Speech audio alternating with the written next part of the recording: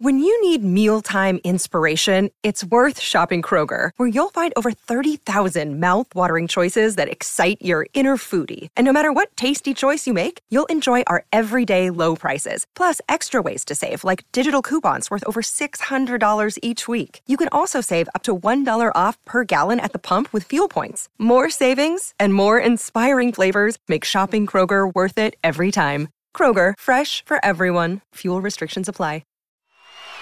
Hello out there. Yes, hello again, everyone, and welcome back to None But the Brave, a presentation of Evergreen Podcasts. I am Hal Schwartz, and as always, I'm here with my great buddy, Flynn McLean. Flynn, so we were going to start the show first with the potential tour announcement, then with the show you saw on Monday, but now there is much bigger news as we re-record this. Is it that much bigger? It's pretty big. Mr. Springsteen has sold his publishing and his masters for some reported in excess of $500 million. And it's a big story. It was on the front page of the New York Times. It's been covered everywhere. And as you just said, good for him. Congratulations. But let's talk about it a little here, because I think it's a subject with a lot of fascination around it. I just think there are a lot of question marks. Basically, how does it affect future releases? I mean, does it affect the monthly Nugs releases? Does it affect any possible box sets or new albums coming up? Those are the questions that I care about. I really don't give a crap if he uses the Rising to sell cell phones. I really don't. We'll come back to that. I really don't believe that's going to happen. To answer your questions, of course, we don't know, but I think we can take a pretty good guess that for the fans, really business is going to be as usual, and there's going to be no difference. The Nugs will come out. That's what I thought. Anything that Bruce was already going to put out is going to be put out. And maybe in the long run, we actually get a little bit more, because needless to say, if you pay $500 million, you're going to want to get a return on your investment. But the thing here is the money is really in the use of the placements, whether it's film and TV, and certainly, as you just mentioned, commercials. Now, I really don't think we're going to see Come On Up for Verizon. I know that's a popular one. I know. I don't either. That seems to be one of the big fears that people keep talking about online. And yeah, I imagine there has to be some kind of clause in there that would give Bruce the right to say, no, you're not going to use the Rising to sell erectile dysfunction drugs. I don't know about that, because again, if you're paying $500 million, how much compromise are you going to allow in terms of not allowing what you just bought to be utilized? But I think a more important point is, and Bruce released a statement today, and a big part of the statement was that he's been with Sony for 50 years and the trust that they have for each other. That's a very important point. And I think that these are people who all have a mutual respect for one another, and certainly an understanding of the type of way that Bruce has conducted himself. I don't think that Sony's going to be running out to sell 100 ads. First of all, it's going to devalue their asset in a way, because really probably what they're going to be looking to do is make a big splash. You know, if you go back even to the 80s with the Chrysler offer and all that from Lee Iacocca, here maybe Ford comes forward with like a $50 million deal or something like that to use Bruce's music. I really don't think it's just going to suddenly be in commercials all over the place. I think it'll be more targeted, and they'll be more selective, not only out of respect for his material, but also because that's probably going to be what's best for their managing of this asset. If they went very aggressive with that, and all of a sudden we did start hearing Bruce on all these ads, I can see where that would lose a lot of value. It just wouldn't be as special anymore, and that's what Bruce's music is, special. And to make it commonplace would not do anybody any good, especially Sony. Yeah, there were people, and there was we get it. Nobody feels more passionate about Bruce than we do. There's people who feel as passionately, but I don't think there's anyone who feels more passionately about his music than we do. That's why we do this podcast.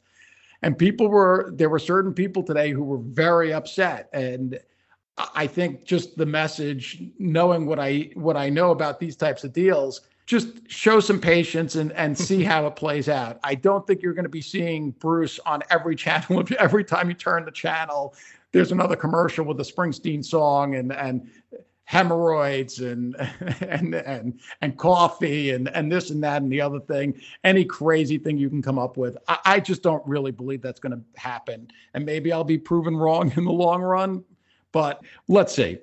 Well, as I said, I really don't care if his music is used in commercials. It's not going to change my affinity, my passion for the music. I'm just concerned about whether it would affect any releases, and it doesn't sound like right now that's going to happen. That would be my best guess. Certainly, again, you're buying an asset. The music releases are a big part of that asset. They're certainly not going to suddenly stop releasing Bruce Springsteen material. That would make no sense. So right, but are we going to get unreleased stuff? I mean, that's the big question. Nobody knows the terms of the deal. I would guess that it certainly contains all of the outtakes from his major known work. I'd be very surprised if the 50 Born in the USA outtakes aren't part of the deal that we haven't heard yet. Certainly anything that is released is part of the deal. Oh, yeah, that, of course. So A Gun in Every Home and all those songs that we hope to hear one day. If anything, I would tilt towards believing this maybe slightly helps us in the sense that it's more likely that stuff will be released. But I believe that it was going to be released anyway, because it's been pretty clear for the last number of years that Bruce is working through clearing the vaults. That is definitely true, but we know there's still stuff in there, and we want to hear it as soon as possible. And if the Sony deal gets us there, hey, I'm all for it. The other thing is people were so caught up in the dollar amount, and the only thing, and we're not going to talk about this because this is not a legal show, although I do have a little perspective on this stuff. It's all estate planning. His catalog is a major asset that, when he passes, would have been valued by the IRS. His heirs would owe a tremendous amount of money in a lump sum payment under estate taxes, although I'm sure they're doing everything they can to minimize that. And this just makes it easier. And if you look at some of the other cases that are out there that we've seen, very high profile cases, it's different than Prince because Prince died without a will. We certainly know Bruce has the best legal minds working with him that you can have. But Tom Petty, who I do believe had a will, he's had a lot of controversy because he had a second wife and he had his children. This just makes everything easier. He's getting bought out. He's going to be able to set up everything the way he wants with his expert planners while he's alive. And I think it's a wonderful thing. Good for him. Again, as we open the show, congratulations. And he worked really, really, really hard from nothing to get this. And I don't see how you could be anything other than happy for him. No, I'm definitely happy for him. It's good for him. He worked his ass off for all those years. I mean, especially in the 70s, going through the lawsuit and torturing his way in the studio. This is his big payday, and God bless him. There was one last thing on this. People bringing up the lawsuit from the 70s. Well, why did he fight in the 70s just to sell now? Well, the difference is in the 70s, he got rooked. He signed a completely ridiculous contract on the hood of a car, which he didn't understand. And then one day he was told, you're being completely ripped off. This is a case where he has complete control of his work. He has a complete understanding of what's happening. He's been represented in the best way possible, I'm sure. And it's his choice to do what he wants. And that's why he did get the songs back in 1978, because he fought for this moment, because he knew one day, he believed in himself that his catalog was going to be worth a lot of money, and it had been stolen from him. Well, I don't know if he thought it'd be worth a lot of money someday, but he certainly just wanted the control over his music. It was his music. He wanted to do what he wanted, and that contract did not give him that control, so he fought. That's true. That's probably a better way. I mean, it's all tied up together because, of course, even in the 70s, and he spoke about this many times in the book and wherever, he had no money when he should have had money. And the reason why he had no money was because he was being ripped off. Even when Born to Run took off and started to be a success, and as we know, in 76 and 77, as we talked about, they could barely live. They had like no money. So this is just, again, it's a wonderful thing, and good for him. That's I think that's the end sentiment. Is just good for him. You go, Bruce. Get what's yours and go on. Yeah, and it's not for anyone else. People can have their opinions, but ultimately it's his work for him to do with what he wants, and he has done it. So exactly. Now let's move on to his performance, which you were at Monday night at the John Henry benefit with Steve Earle. Give the audience a sense of what you felt and saw that night. Well, I was expecting another acoustic performance. I think you had told me that in the history of the show, of these benefits, that the performers do like 5 or 6 songs each, and I was expecting acoustic, and that didn't change much when the first 3 acts on the stage were acoustic. The Mastersons, who did a 3-song set, they're also members of the Dukes. They were really good, and they had a former student from the Caswell School was there. He played a couple songs on piano. And then Roseanne Cash and her husband, John Leventhal, came out, and they did 3 songs, including Long Black Veil, which was just amazing. So I was expecting acoustic, but then the Dukes came out. They took their places, and Bruce came out with the electric guitar and Counted in the Darkness, and it was probably the most powerful darkness I have seen in a long, long time. And hit me hard, and it was a very, very cathartic feeling when during that song. It's something that getting through this darkness on the edge of town is something we've all been kind of living for the last, nearly 2 years now, and it was tremendous to hear him sing it. It was, yeah. It wasn't an E Street band, but they're a top-notch band, and they just nailed it. Oh yeah, the Dukes are for real. Yes, they are. And then Promised Land, also good. But that one's a little different. I feel like that song always needs a saxophone in there, and he's done it. Bruce has done it with Grusheki's House Rockers a bunch of times, and you have the same feeling every time. There's something missing, but the sentiment was certainly there, and the audience was ready. And when you blow away the dreams that leave you brokenhearted, it was something special. And then, of course, that was followed up by Glory Days, the first time I believe that's been played since 2016. Maybe it wasn't played when I was in Australia, but we'd have to check. But it's been a number of years since he played Glory Days, and the crowd seemed ready for it. Yes, they were. The first verse, as I'm sure everybody has seen on YouTube videos, that the first verse was sung by the crowd in Hungry Heart fashion, and I got the feeling that the band, that even Bruce wasn't really ready for that, but they went with it, and they had smiles all around, and that was another fun. That was just a fun one. That was kind of a different kind of catharsis. Just the fun, the exuberance there, and then followed it up with Pink Cadillac, and again, I got to say that it was missing either a saxophone and/or a harmonica. Usually when Bruce does that with the House Rockers at the Light of Day shows, Danny Clinch provides the harmonica, and then they needed something like that here. But with Steve Earle also adding some bluesy guitar licks, it was the lack of saxophone and harmonica is very, very trivial on my part, and it rocked. It just rocked. Well, I'm sorry I was not there for that. I would love to see Bruce doing some music with an electric guitar in his hand, but I think that is going to come soon, hopefully real soon, but we'll see how things go with COVID. Yeah, that seems to be the situation, but it sounds like other people are touring. Other tours have been announced, and it's just time for Bruce to make his announcement, even though this new variant even though this new variant seems to be wreaking havoc on all the numbers.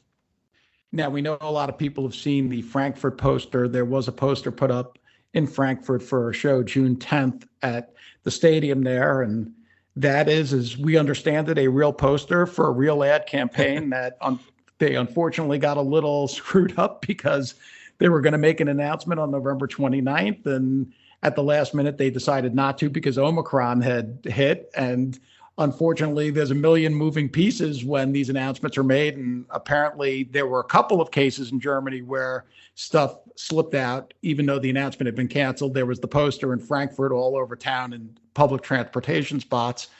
And also Eventim, the ticketing agency in Germany, had tweeted out the morning of the announcement, or the supposed announcement, that Bruce was coming to Germany for 3 shows and the tickets were going to start going on sale that Friday, which would have been December 3rd. And then they pulled that down.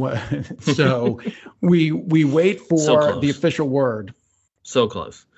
Yeah. So I mean, that's close, yes. Yeah. And, I feel pretty strongly that with outdoor shows, they're going to go off as planned unless something unforeseen happens. I mean, we've been having crowded stadiums every Saturday and Sunday throughout North America, and we had full baseball stadiums going back to May or so. So yeah, you know how many events I've been to this year, and I know you've been to 30 baseball games, and I went to, that sounds about right. And I've been to a number of concerts now. I just saw Lindsey Buckingham in a theater last week. So events are happening. And the fact that that Bruce's concerts will most likely be outdoors, at least on the first leg, that certainly adds an element of safety as well. Yeah, the first and second leg, because I think we've heard from quite a number of people now, the tour is going to open in Europe in stadiums, and then, as they always do when they leave Europe, there will be stadium shows in the United States. After that, it sounds a little murky and dependent on what may be going on with the virus. But we anxiously await that news. Yes, we do. It's coming, though. we feel strongly that it is. Well, it'll be really, really exciting if we can take None But the Brave into the tour era and we are able to discuss shows. So yes, discussing a full-length E Street Band show will be much more fun than discussing 3 or 4 songs done at a benefit in the city, in New York City. That's for sure. So, and let's move on to our new archive. Now, I will point out to people that we have already discussed the Coliseum shows in detail. We actually did an entire episode, season 2, episode 7, with our buddies Stan Goldstein and Lowell Kern. So if you want to hear a much broader discussion about those shows, check out that episode if you haven't heard it. Yeah, but what did you think of the bootleg? Well, it's not a bootleg. It's an official release. Well, it's an official archive. I still think of them as official bootlegs. In fact, that's how I logged them into iTunes. Okay, see, I don't look at them that way. I look at them as official releases. I really enjoyed it. It's obviously it's not that much different than the 29th, which they released 2.5 years ago.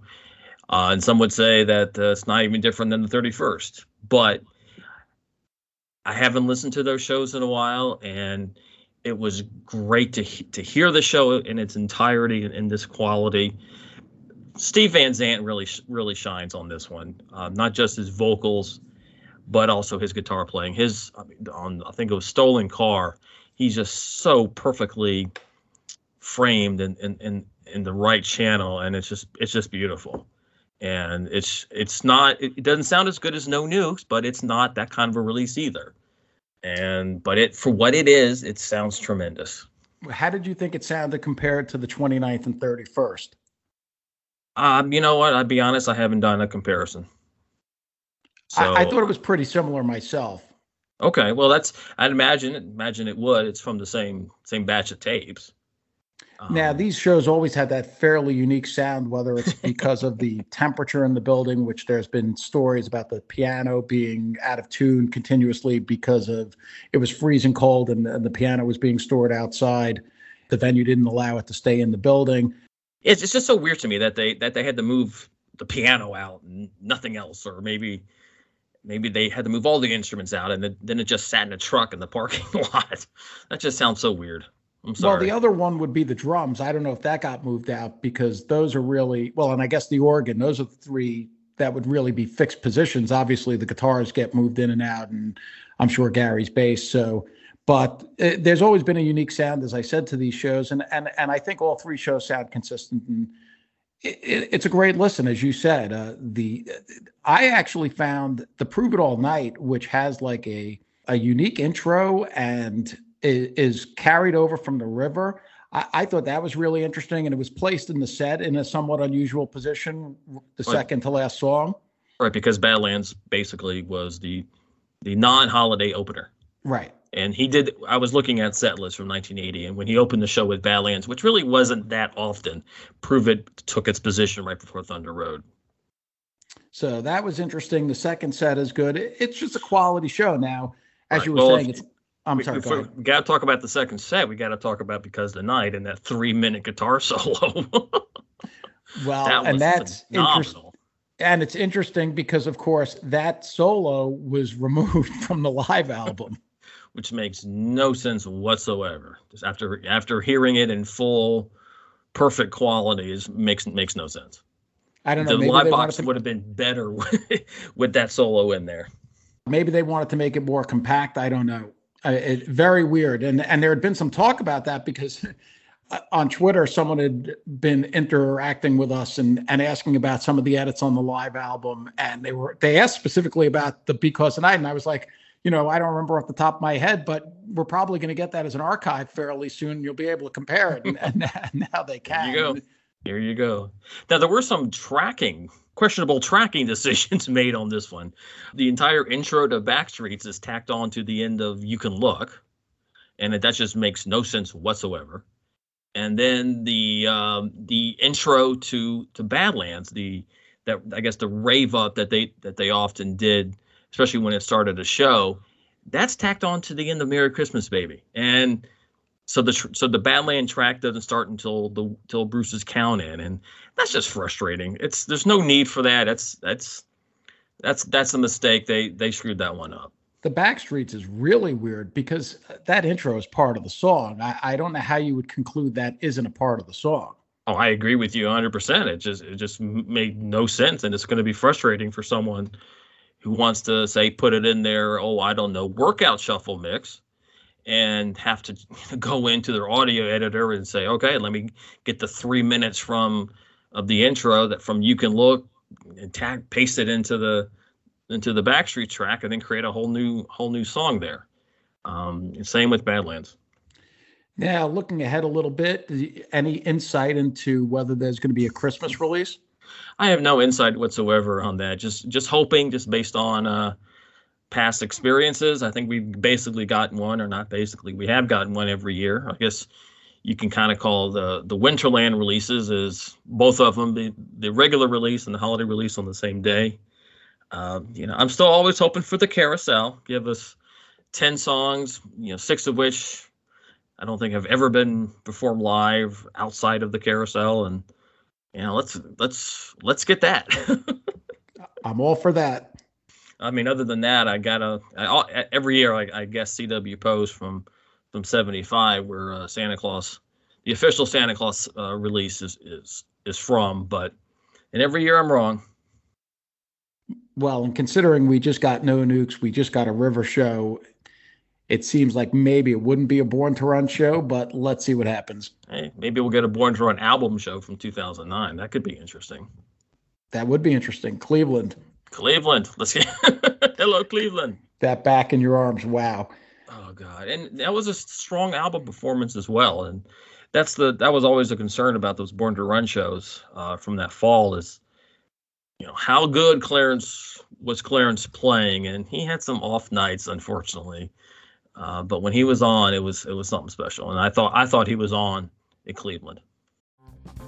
Hey, this is Aaron from No Simple Road. I'm inviting you to come hang out with Apple, Mel, and I as we talk with the musicians, artists, chefs, authors, and beyond from the world that turns us on. We're reaching into the improvisational music scene, the psychedelic culture, the festival world, and getting to know what makes the people tick that create those scenes. Come join us on the long, strange trip over at No Simple Road.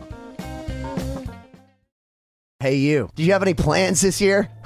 How's that going? Did you get 2020? Well, welcome to a brand new podcast called 2020, where myself, Benny Goodman, and my good friends Corey Paisley and Siobhan Cronin from the band Lost Symphony also got 2020. And since the world ended this year, we decided why not just check in with some of our friends in the music industry and see how everyone's doing. We're going to get a candid look at life on and off the stage, as well as the mindset of some of the most successful people in the entertainment industry. New episodes drop every Sunday and Wednesday at 9 p.m. Eastern. And you can listen at 2020-d.com, soundtalentmedia.com, or on your favorite podcast app.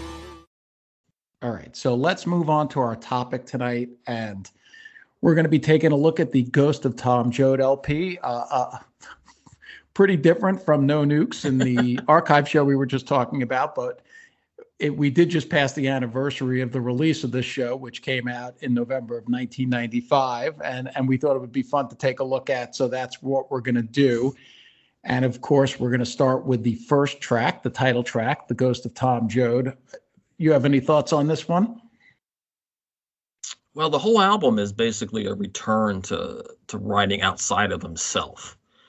He had spent obviously from Tunnel of Love, Lucky Town, Human Touch. They were all basically relationship songs about,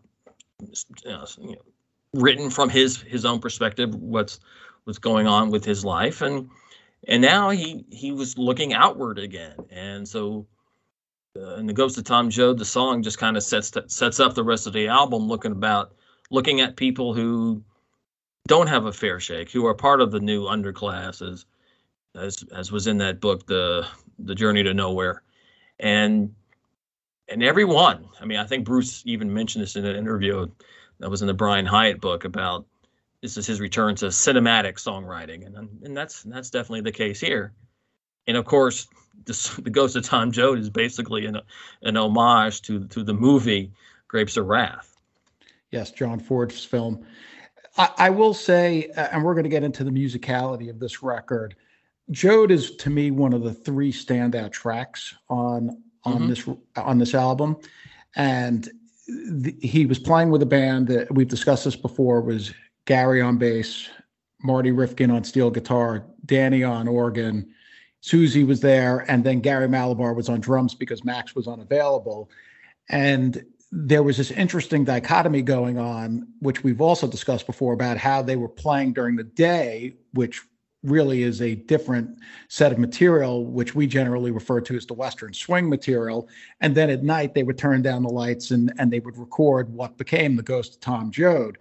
And you're right, the album is very cinematic, and I think it lives very much in the moment. And Bruce even made that point to Hyatt, looking at Brian's book, that he felt like the album was made at the very moment the music was made. They never did much to it after these sessions concluded. But the one thing I'll say is that it even though he's writing outside himself, to me, and I think Brian makes this point as well, he's definitely still somewhat looking in, because he's asking questions that seems to be trying to reconcile his own place in the world with what's going on. And that, of course, is by this point in 1995, he is an incredibly wealthy man living in a world where there's a lot of poverty and a lot of the problems that he's describing on this record. Do you agree with that? Oh, absolutely. He was, as I said, he was looking outside of himself, but you're right. He was also kind of saying, what can I do? What is my place to talk about these people, about these people who are not in my financial situation, who are living day to day, living meal to meal. And I thought he did a great job of inhabiting these characters and telling their stories in a very humanizing and personal way. Yes, and Joad itself is really a standout track. Now, we know, of course, it is really registered as both an acoustic song and also as an incredible E Street Band rock arrangement, highlighted by the times Tom Morello has guested on the track. And I just really love the scene that Bruce presents in the final verse here, when Tom is telling his mother he's going to stand for all those oppressed. And that, of course, is right out of John Ford's movie, and it's also right out of the book, I believe. But he really places it in a way that I find particularly interesting, and particularly interesting in the way the song is arranged. I'm not sure, as we get into the other songs are successful in that regard. Well, this one kind of sets the table, and as I said, and I think that when you look in their eyes, you'll see someone fighting for them, someone who was going to bat for them, and that's in this situation. Bruce has done a lot. He on the subsequent tour, he gave a lot of money to a lot of community-based organizations who were providing direct services. He did to these people who he sang about on this album, and if that's what he can do, that's what he'll do. And you brought up Journey to Nowhere. This, of course, is, I believe, the only Bruce Springsteen record to come with a bibliography. Yes, it is. Pretty extensive one too. Yes, he did a lot of reading and a lot of research, and he really adds color to the songs using what he found. And as we move forward here, should we move on to Straight Time? Sure. This song, again, it's very cinematic, and coincidentally, or perhaps not coincidentally, there was a film also with this title. One of the things listening to the record today that I found about this song is that it reminded me a couple of weeks ago when we talked about Shut Out the Light and the small details and how intricate it was. And it's the same thing here. I think it's very much in the same mode of writing as that song. But here, musically, I think it's a little bit different. What do you think? Well, it's very sparse, and there's very little musical underlay at all. But that allows the storytelling and the details. You really nailed it about Mary watching him from the corner of her eyes, and then of course the line about sip a beer and 15 inches of hacksaw dropped to the floor, whatever the lyric is. I always forget that one. But as you said, those details make the song. Yes. And that's what makes it very cinematic for me. I can see this in a film, even if it's only 3.5 minutes long. Well, even in the first verse, when he says he got out of prison, he walked the clean and narrow, trying to stay out and stay alive. I mean, that is just so stark and tells you exactly how this character is approaching life and the challenges they deal with every day. And I think that's excellent. Now, this song, for me, musically, it's sparse and it doesn't have a lot of musicality, but it works. It works for me. And this is a song that I like. The first time I heard this record, I think, especially as I obviously started from the beginning, I was really into some of these songs. And then as we got into the heart of the record, as I think we're going to discuss in a little while, I felt like the songs were maybe too much. They were too in the area of telling you a story. It was almost like reading a news story as opposed to listening to a song. We'll get to that. We'll get to that. Yeah, but I don't feel that that's the case here with Straight Time. No, I think it balances the sparse lyrics and the storytelling with even the sparser musical accompaniment. I'll agree with that. Right, and of course, to me, it contains one of his greatest lines that I actually use on a pretty frequent basis. About you can get used to anything. Sooner or later, it just becomes your life. Right, that's incredibly powerful. Oh man, I use that line all the time with especially with my wife and such, about you feel like it's oh my God, I can't imagine commuting into the city every day, or can't imagine driving an hour to work every day. Well, you get used to anything, just sooner or later just becomes your life, and that's what you do. Yeah, and just that really is the line of the song, I think. Yeah, I get it. I mean, he's talking about prison. First, it feels like you're going to die, but you get used to anything. You have no choice. I mean, you either die or you get used to it, literally. And I think it applies to the next song, Highway 29, which to me is about falling prey to temptation. He's tempted by this woman. This is a pretty classic film noir. And, in the genre of film noir, there's always a femme fatale, and that's certainly who the narrator of this song meets in the opening verse when he's slipping the shoe on her. Right. And I'm not familiar with a lot of film noir, but in this song, I mean, he realizes that he tries to say, no, this woman made me do it, but then no, he had it in him for a long time, and it finally came out. And as Bruce said on the tour, self-knowledge is very expensive, especially because it comes after. Especially when it comes just a little bit too late. And again, here it's all in the details. Even the first line, I slipped on her shoe. She was a perfect size 7. There's an intimacy to it that's really amazing. And that may explain why this song is so sparse musically. Now, I don't know, and we're going to talk about the Joad tour at another time. I think we have to acknowledge on all these songs that there was a difference between the record and when he was presenting them live on that stage. And I felt like this song was a lot more effective live. I think the writing is very good, but it just it's very sparse and not a lot of musicality to it. Do you agree? Well, you're going to say that about almost every song on this album. Well, and we're going to, as we said, we're going to get to that. I have, as you know, I have issues with some of the songs on this album. There's some tremendous work here, and I think we're still in the mode. The question is, what was he trying to accomplish? And obviously, he's done many interviews about that. We can talk a little about what he has said and what we think his motivation was. In part, this record clearly was tearing down the last 10 years. I think this was the final piece to tearing down the E Street Band of the Born in the USA era. And of course, after he went through the Joad period, he then returned back to E Street, which probably is not a coincidence.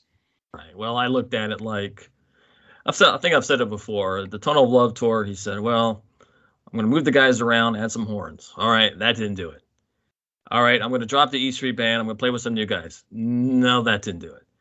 All right, I'm going to get rid of everyone, and I'm going to do this entire thing solo. And that seemed to have worked.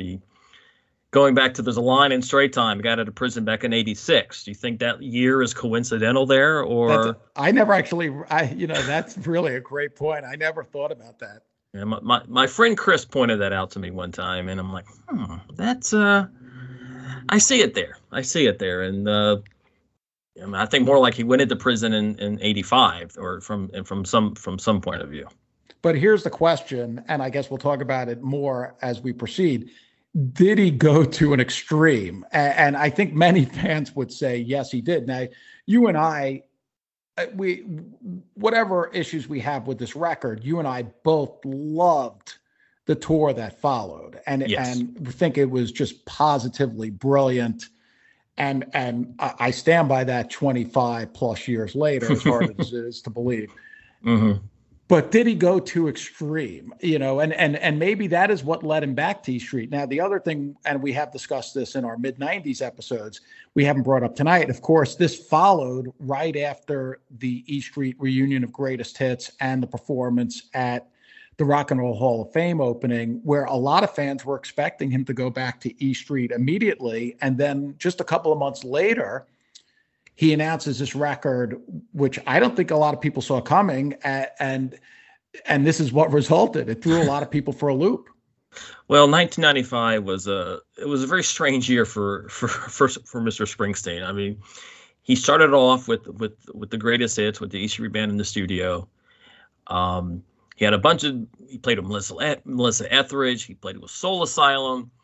Then he did the Sony Studios with the E Street Band, which only added to the hopes of that kind of reunion. And then he played with Grushecki. He did the American Babylon album and the October Assault. October Assault. And then it's like people were expecting him to tour with the band. There were rumors that they even had studio time booked. And then all of a sudden he just says, you know what, I'm going by myself. And you could say he was searching for something. He was searching to find what he wanted to do next. And it's almost like he went through all of his options in 1 year.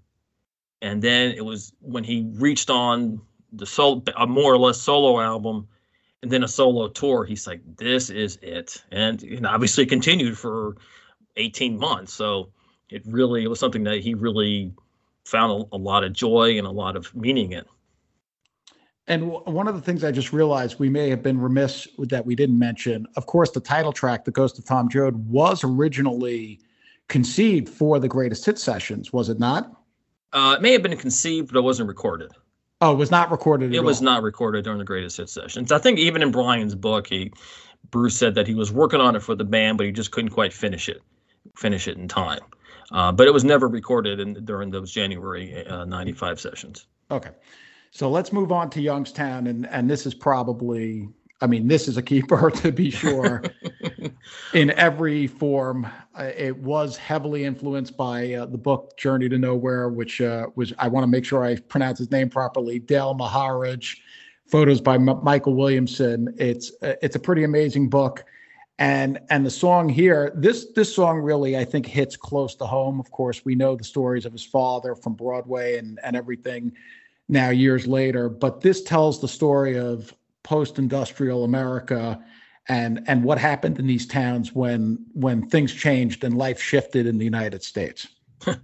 Yeah, he should have given co-writing credits to some of those guys in the book. I mean, he just took the lines about those big boys did what Hitler couldn't do, and I think there was a couple of others.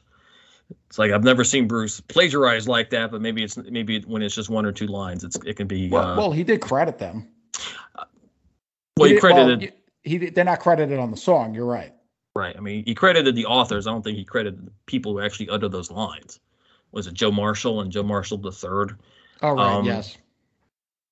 But I think this one is a very universal song, as you said, about it. It happened not only in Youngstown, but in all kinds of small towns and mill towns and factory towns across the United States, and including his own in Freehold. So this is more of a universal song than a lot of the others, and I think that's one of the reasons that it really works well.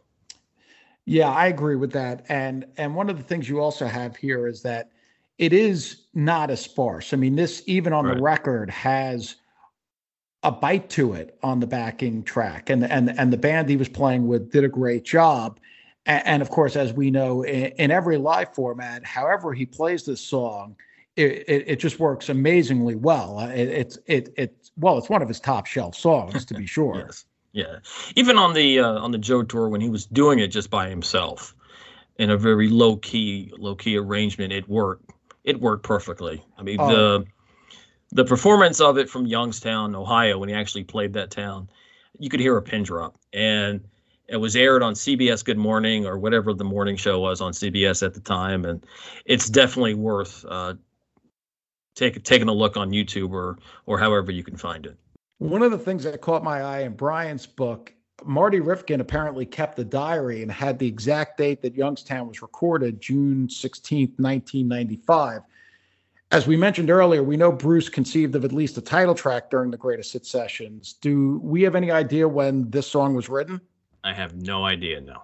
I was just wondering, with all the stuff going on in 95, and that gives me a good chance to point out, for anyone who is new to our show, we did do an episode in season 1. It was episode 15 called I'm Your Detail Man, Springsteen in 94 and 1995, where we covered these years and sort of the craziness that was going on in the various recording configurations he was doing.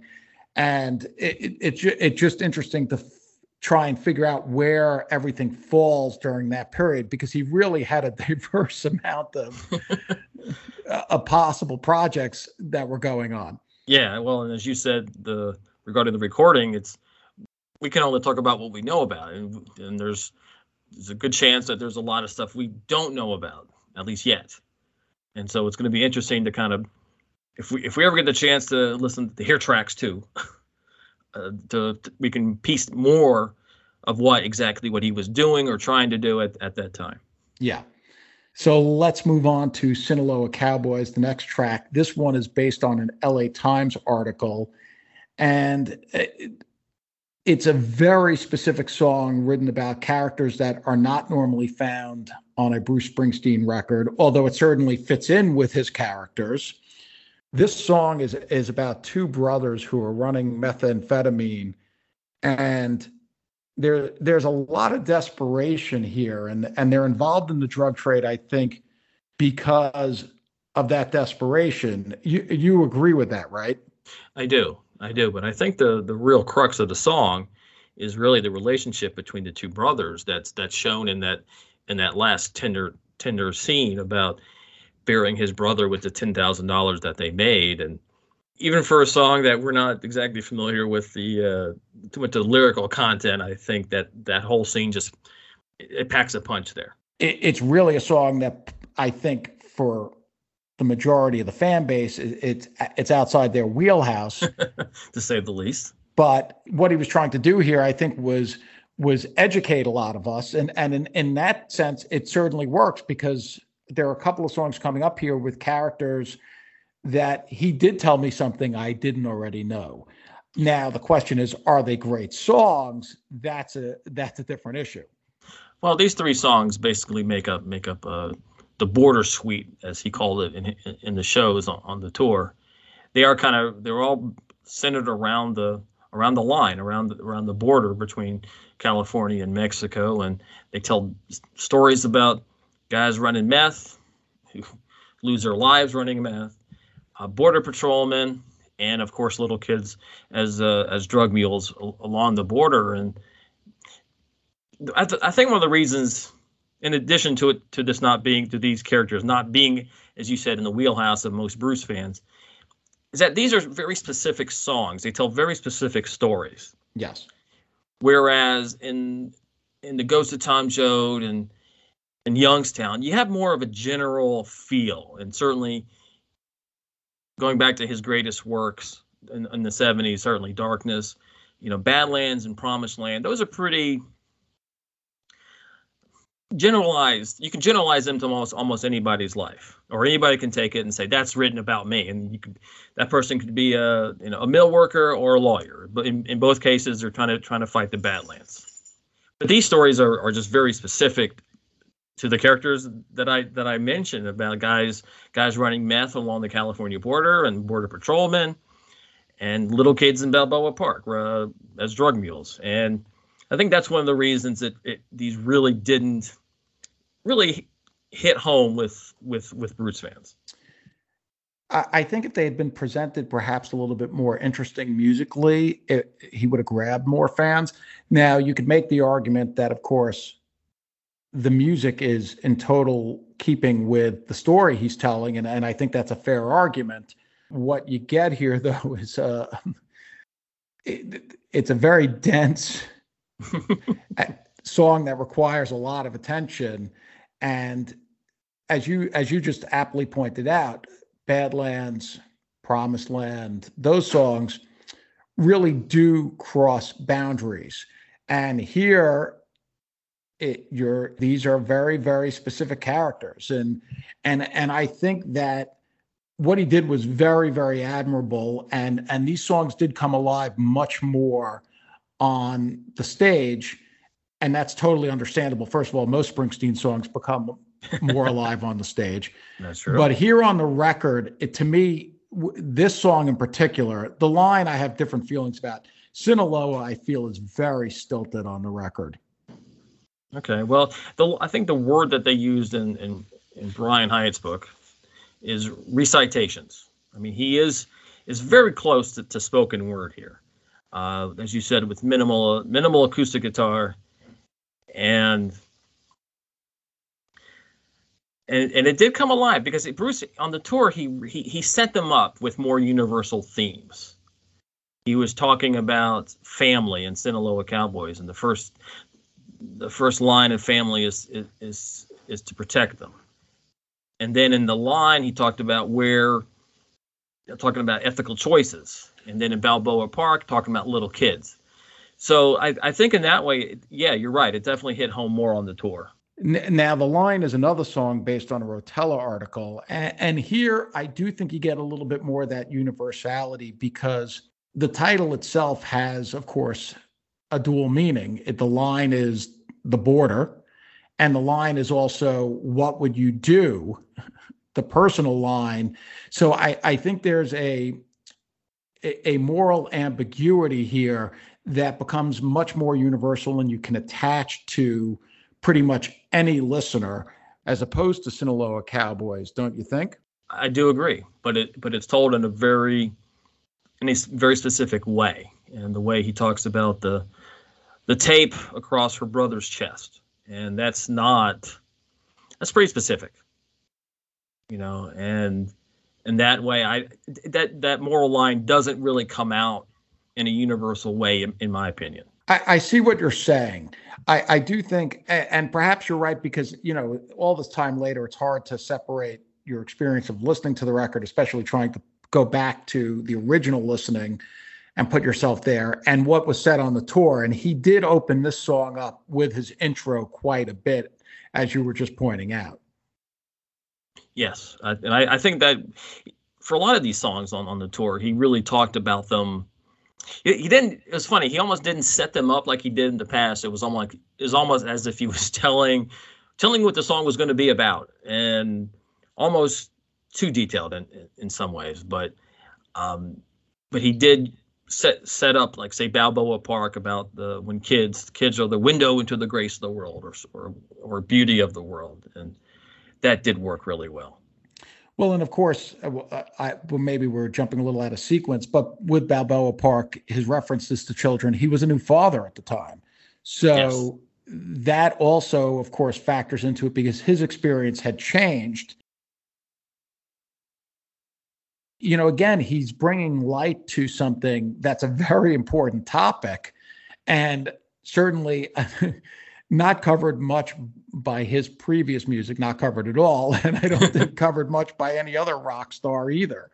No, not at all. And it's the way the kid ends up at the end of the song, bleeding internally after getting hit by a car. That's a pretty devastating imagery picture that he paints, and that works whether you know a kid who's been in that situation, or just have empathy for one. One of the other things I was thinking about is, and obviously this is an odd correlation to bring Born in the USA into it, but I think it applies. And in terms of some of the simplicity of the musical arrangements here, it may be so that you could really hear the words and force the listener to focus on them. Talking about how Brian's book says it's almost like a recitation, because he had been through this experience where Born in the USA is a song also where, in a way, he's also trying to shed light on a situation. And that's the plight of the American Vietnam vet. But in that case, of course, as we know, and as we've discussed many, many times, the song was misinterpreted because of the chorus and the bombastic music behind it. So in this attempt to sort of maybe tear down from that period, here did he take an approach, I don't want anything getting in the way of these lyrics that I want my audience to listen to. What do you think? That's very possible. I think I think you're right. Actually, these are stories that were very important to him, and he wanted people to hear it. And by having the minimal musical accompaniment, he succeeded. Now, there is only one problem with that, of course, because when you do this, as opposed to Born in the USA, your audience is going to be 1/1000th, if not less than that. So it's an interesting choice that he makes here, because Bruce is one of the smartest artists you're ever going to come across. He clearly had to know that much of his audience was going to be like, what is going on here? And tune this out. So it is a very interesting choice.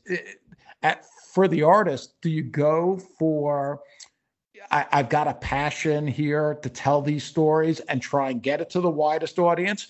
Or do you sit there and go, okay, I understand my audience is not going to be as wide here, but if a small number of people listen carefully, that'll be good enough for me? And it seems like he went with that choice.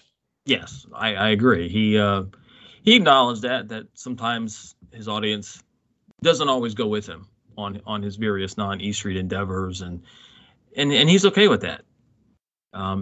He went smaller. I remember obviously seeing shows in theaters on that tour. Saw him at the Constitution Hall in D.C. and the Fox Theater in Atlanta, but the people there, they were into it.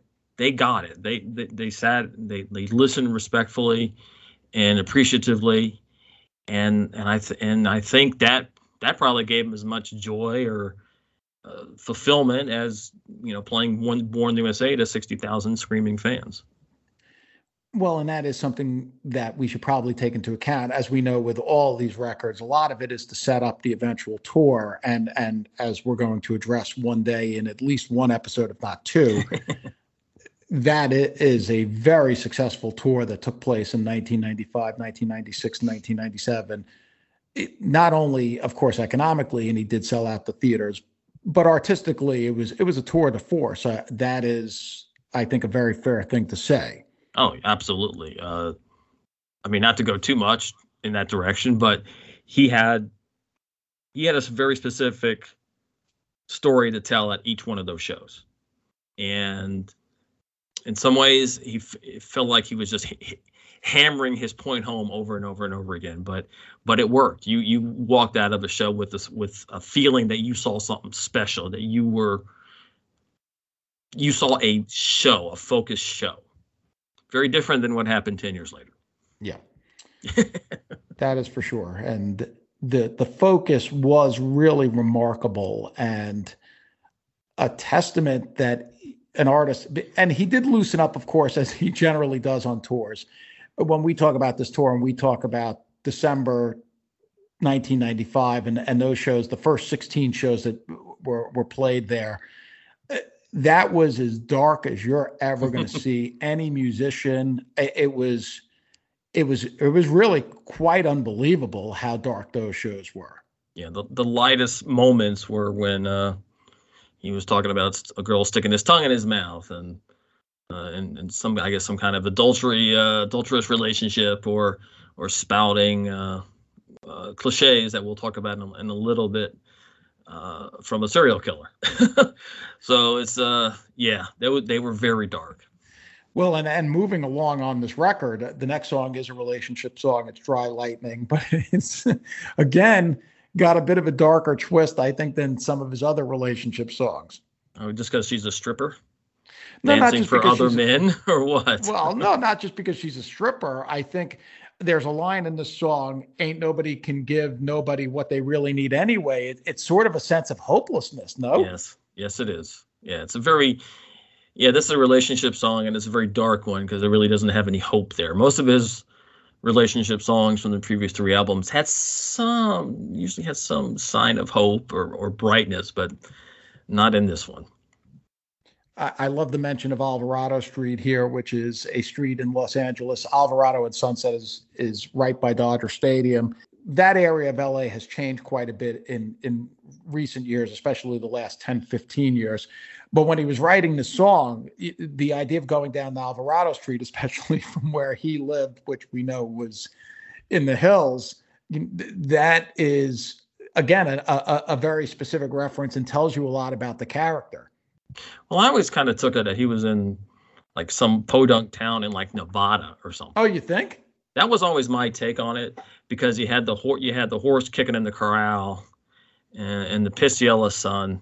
I don't know. Maybe he stole the street. You see, because I obviously knowing the street as well as I do, he says I drive down to Alvarado Street where she danced to make ends meet. That's the type of place that would have been on Alvarado Street at the time. I don't know. I mean, I'm biased in that regard just because it is a street in Los Angeles. But are there places where you could have horses in that little area? I think so. There really are quite a number of people who keep horses in stables within LA. And also Griffith Park is right there. And there are horse stables there as well. Isn't that actually horse racing? No. Griffith Park is like the big central park of Los Angeles. You can go, there's stables there. You can go riding. There's no organized racing there. Oh, okay. Yeah. Okay. Well, still, I always kind of viewed it as, a guy had a couple of horses out back in a small corral. And, and like I said, in the middle of nowhere. And, they were kicking in the corral, smelling rain was one of my favorites. One of my favorite lines from that song. And of course, he did set this one up by talking about being in the same relationship for 30 years, just with different you like women. That line. Love that line. It's as he revealed in the book, it was very, very apt for him. He wasn't bullshitting on that one. And I think that that kind of the lyrics in this one do lend itself to being a little bit more universal than those in Sinaloa Cowboys or Balboa Park. I agree with that. I think most of the time when he writes about relationships, even if it's a little bit darker, certainly it's going to be more universal than, as we were mentioning in Sinaloa Cowboys, which is a song about two brothers cooking meth. There's more going on in that song, but that is what those characters do in their desperation. Here, you're getting a little bit different take, even though it is pretty bleak. And the last lines, of course, he can't lose the memory of this woman, and he still smells her scent, and it's just dry lightning, and she's on his mind. And then one of my favorites also is you get so sick of the fight and you lose your fear of the end. But then that leads into your lines that you just mentioned about, and you can't lose your memory of the sweet smell of your skin. And I think that's pretty much everyone is there at some relationship at some point in their lives. And it really does speak to your fondness for his line about the same relationship for 30 years. It does speak to, I think, what he was going through, and tying it to more recent stuff. When you watch the Western Stars film and you see the footage, there's that beautiful sequence at the end where I think they were in Reno or something, and Bruce is with Patty, and the camera's on them. It's like home movies, and right. They're all happy. And was that their honeymoon even? I think maybe. I think that's what he said. Yeah. Yeah. And you think of what he said and what's in this song and everything that took place, and then you bring in those images from later in his career, and look, you have to, as a fan, you appreciate it on an artistic level, but also I think for him, you just got to be really happy for him that everything that he described in this song and when he would introduce it on the tour and also wrote about in the book, that he winds up on the other end. Yeah. Yeah. He did a lot of work to get to that point, and, God bless him. So let's move on to the new timer. This is about a person running away and running away in a very specific sense on the rails. As I think we all know, and Bruce has talked about this many times about his running away. and in fact, correct me if I'm wrong, I believe his biggest song is about running. I believe you're right. Yeah. I believe you are right. Yeah. So this again repeats themes, even though it's packaged much differently than Born to Run, of course. But this does repeat themes that he had looked at earlier in his career, and I think would look at again later in his career. Yeah. But this one, he's not leaving because he's on to the next city to play music or something. He's off to try to find work that he can make money to support his family back home. And that's always a sad reason to leave home. This song is pretty dire. It really, I think this is where you get to the end of what we would call the second act in a movie script. And this album is very cinematic, as we said. This is pretty much the low point. I would agree with that. Yes, I would agree with that, because he's looking. A friend of his got killed, the old timer, because he's the new timer. His tutor, his mentor, was killed, and at the end of the song, he's looking for revenge, and that's always one of the darkest emotions in our existence. Now, what do you think about this song musically? It's certainly got a very unique sound for Bruce, and the way it was played live was even, I think, more specific, especially in 2005 when he played it on what do you call that instrument again? He did new timer on the auto harp. Yes, that's it. Thank you. Okay. The auto harp. All right. Thank you. Yeah, that was interesting. And I think on the tour, I always felt like it was like two songs in one. Like the first song, the first part of the song was when he was just describing, hitting the rails for the first time. But then the second part of the song hits with, he was riding and he saw that house with I forget the line about the seeing a family eating dinner or by the warmth of the light. And that, to me, that's like the second part of the song. And it was a different song. Just the way he sang it was much different. It just added more context to it, or more levels. Yeah, this was a song. This is, I think, a very polarizing song for the fan base. I don't think it's a favorite of a lot of people. Do you agree with that? Oh, well, I don't think any of these songs, except for Across the Border, well, and we're gonna get to Across the Border, but this one in particular, I think, was a bit of a lightning rod. Now, this one did not get played fairly often in 1995. It did wind up getting played, as I mentioned, more on the Devils and Dust tour on that auto harp. Thank you for that. And always interesting when he pulled that out. It seemed like he was just going to see what he can do on the Devils and Dust tour, see how far he can push things. I always wanted to see that ukulele version of Man's Job, so I'm still waiting to hear that. Look, on the Joad tour, he played theaters. By the time we get to 2005, many of those shows are taking place in arenas, which is a rather unique thing if you think about it. A guy on a stage alone playing an auto harp in an arena. And yet it worked. I thought it worked anyway. I always enjoyed when he went to those extremes, just to see what he could find. And I like the song a lot. To be honest, I think it's dark, but there is some hope in there. I always thought, at least in the describing the trackside house, as I mentioned. This has never been one of my favorites. I don't know. It seemed, and I think on this one I am colored more by the live performances. It always seems, my remembrance is that it took a really long time to get through this song when it was played. Oh man, that's harsh. Well, he would do it. He would kind of combine it with the other three Border Suite songs. So you got 4 songs in a row where it's, the lack of musical accompaniment is just so, it's just so glaring, and you got the recitations of these basically 4 songs in a row, and I don't blame you for that. I see your point. Now, fortunately, it does take a turn on this record when we get to the next song, Across the Border, and this is a song much more about hope after things have bottomed out in the New Timer. This is, I think, for diehard Bruce fans, probably Youngstown is as equally important as Across the Border, but certainly to the world at large, Across the Border has had a much bigger impact than any other song on this record. It's been covered by a lot of people. I think Emmylou Harris has done a version of the song, right? Mm-hmm. Yes, she did.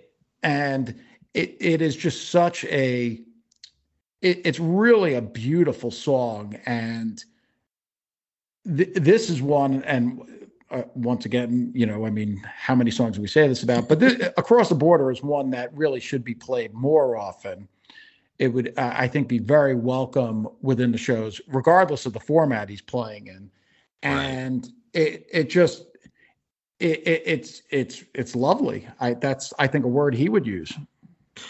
Yeah, you saw it. I mean, you saw it in 2003 at both the California shows. Yes. And I was lucky enough to be at the August 30th, 2003 show when Emmylou Harris herself came out, and they did a beautiful duet of it. To me, this is one of the songs where it has more of a universal interpretation. And I think that's the reason why more people are drawn to this one than so many others on this album. Well, the writing here is also, it's very special. I mean, you look at that last verse, for what are we without hope in our hearts? And we know this from many other songs. Bruce has the ability to just capture a feeling and a moment, and he's done it there. I mean, what are we without hope in our hearts? We'd be nothing. Without hope, there's not much. That is true. If you think about some of the characters, even bringing this forward to Western Stars, which we talked about, the character getting up with his boots on and stuff. If you can't get up in the morning and feel like some sense of hope, what would be the point of life? And that's what he's capturing right here. Yeah. It's exactly what he's doing. And he declares it. He says, I know love and fortune will be mine somewhere across the border. There's some place out there where things are going to get better. And you're right about the universality of it, because really, what could be more universal than that? People wanting to believe that somewhere ahead of them, life is going to get better. Exactly. That's why this song, I think, shines. I think even more than Youngstown and the Ghost of Tom Joad in a lot of ways, because it's a hopeful song. And the best Bruce songs have that hope. And someday we're going to get to that place where we really, really want to go. And that's just across the border. Right. And that's been his theme his entire career. Well, even moving forward into Galveston Bay, I mean, it strikes me like we were talking a little about Sinaloa Cowboys, and in terms of being outside the scope of the usual Springsteen fan experience. And of course, that is the case with Sinaloa Cowboys, but it's the case here as well with Galveston Bay, which tells the tale of a Vietnamese fisherman. For some reason, I connected more to this song than I did to something like Sinaloa Cowboys. I think it's because of the internal debate that the character is going through. And as we get to the end of the song, this song actually has a universal feel to it, because you can understand the desire for revenge, and should you go through with it, and here is a character trying to be better, and he doesn't go through with it. Do you agree with that? I do. I think, yeah, he's showing that this person is very tempted to indulge his revenge fantasy by killing this guy and who killed his friend. But he decides not to, and that's his way of showing there's hope, even in people who want to indulge those fantasies. They can hold off on it and make this world hopefully not participate in the continued destruction of our society. If I can make, is that a little bit too much? But no, I don't think so at all. And in fact, I think we should talk a little about how relevant the song remains today. Bruce talked in 1996 about this song and about how people were being scapegoated in the country. And there's a line in the song about America for Americans. And I mean, how chillingly relevant is that to 2021, where I think that is, when Bruce wrote this in 1995, clearly it was an issue. I think it's always been an issue in this country, but it is a much starker issue today. The tribalism, and it's interesting, just as an aside, I had a chance to see West Side Story last night. It makes me think of it as well, the new version by Spielberg, which is brilliantly done. And I walked out and I was like, that is also really a movie that speaks to the tribalism in the country right now. And this song really captures, if this song was released today, we'd be like, oh yeah, oh, totally. Well, first of all, you got to go back. You said it was cinematic, and it was kind of based on a movie that was released in '85. It was, right, which was actually based on real events that happened a few years earlier after the Vietnam War. So yeah, it's very, very cinematic song, and yeah, it's a little too on the nose for today, and we need more people to put their knives away and walk home and look at their sleeping daughter. Yeah, it really, to me, this is a song about stopping the cycle of violence, and that's what this man in the song ultimately says at the end. That I am going to be the one that stops the cycle of violence. And then he goes home and he kisses his wife and goes on with his life. Right. You know, and that really makes this character a hero. And not to talk about the Joad tour too much again, but he talked about at one point he thought, if I could write the right song, peace in the Middle East. But then he realized that if you wrote the right song, if you can just reach one person who can make the world a better place in their own special way, then that's really the point. Well, maybe that goes back to what I was saying earlier about the difference between having a Born in the USA and having something that, you have to know as an artist is going to reach a much, much smaller audience than what your rock work is doing in Bruce's case. And maybe you're right. Maybe it was just about, if I could tell this tale, and then I'm going to go out on the road and tell these tales on stage. And if there's one person in the audience who I reach on that night who then says to themselves, I'm going to be the one to stop the cycle of violence. I mean, that's a very lofty goal to think that might have been something he was aiming to do. But I do think that it's here. Yeah, absolutely. You can't save everyone, but those who you do save, it means the world to them. It's a really well-written song, and it really hits home, and it leads into the final song, which again is based on other material. In this case, the Jim Thompson novel, The Killer Inside Me, pretty much lifting lines from that novel. And this is a song that has been much debated over the years. It's in a way, it's like, I'd say it's like half fun ditty and half a little sinister, but there's also a potential message, it appears, aimed at the fan base. I don't think could you not take it that way?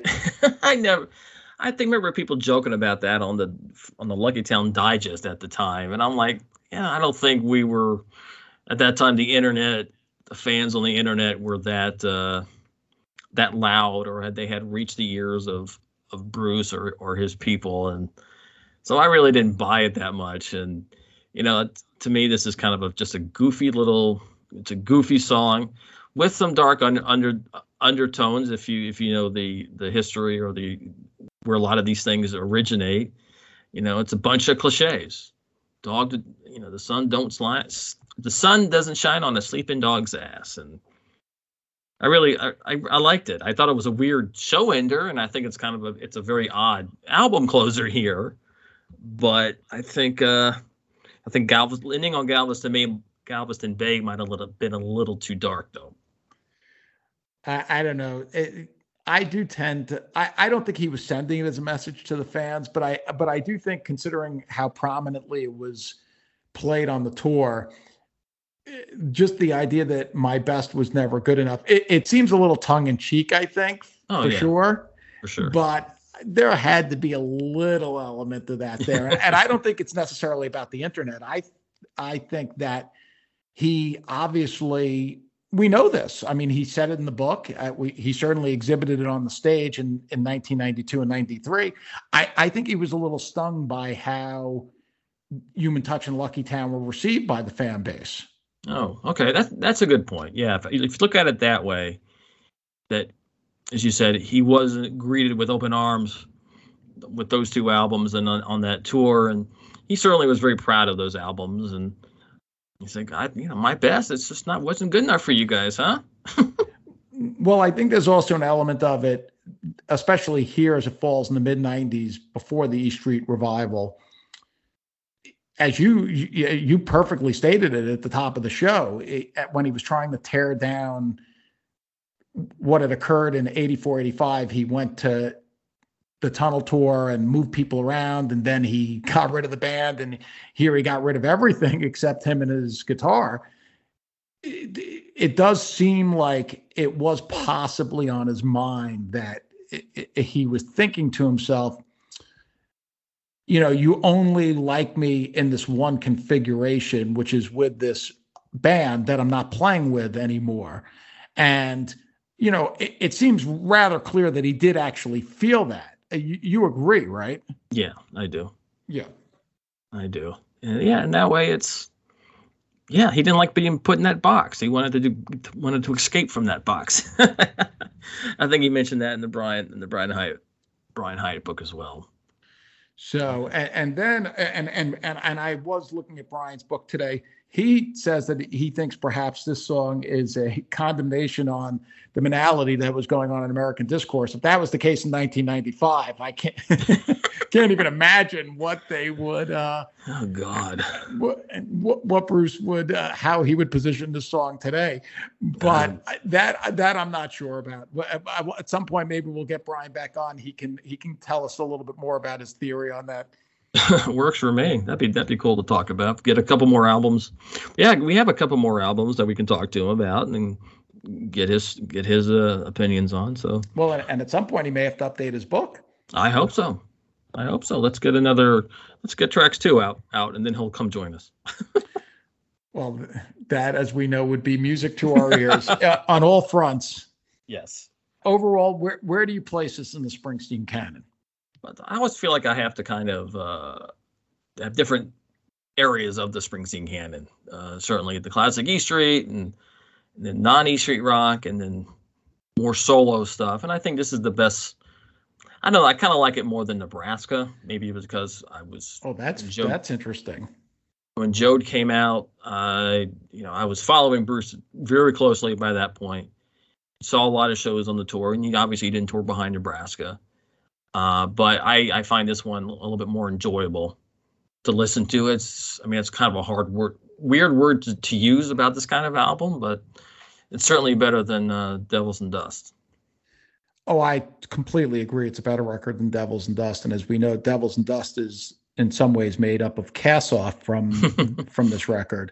Mm-hmm. I would not put it in Nebraska is a singular achievement. And I find this to be a very different record than Nebraska, even though some of the type of writing overlaps. Of course, the title track in Nebraska does echo some of the songs here. But yeah, a lot of storytelling. Yes. And this is an album I think that will stand up over time. I don't think it's ever going to be anyone's favorite, but as we were discussing, I think he did it with a very specific purpose. And in that regard, I think it was very successful. Yes, it was successful. And he won a Grammy for it. So I remember that was a very cool win for him on Grammy night. And with that, I think that wraps up our discussion of the Joad LP. This has been a pretty long episode now, so we'll let people go. Hopefully they're still listening. And we'll just end with our usual bit of business. None But the Brave is a presentation of Bull Market Entertainment and a part of Evergreen Podcasts. If you want to reach out to us, find us on Twitter at NBTB Podcast and on the web at nonebuttthebravepodcast.com. So for Hal Schwartz, I'm Flynn McLean saying thanks for listening, and we'll see you further on up the road. Thank you so much. We'll be seeing you. Hi, this is Chad Nicefield. And this is Justin Press. We're the host of Making Waves, the Shiprock podcast, a part of the Sound Talent Media Podcast Network. We're inviting you to sail away with us on an epic journey in musical enlightenment. Every week, we bring you only the best artists in rock music and discuss everything from the cruise, to the stage, to the saga of being a professional recording artist. We'll have lots of special guests along the way, so tune in every week. Your stateroom is available every Monday morning, so welcome aboard.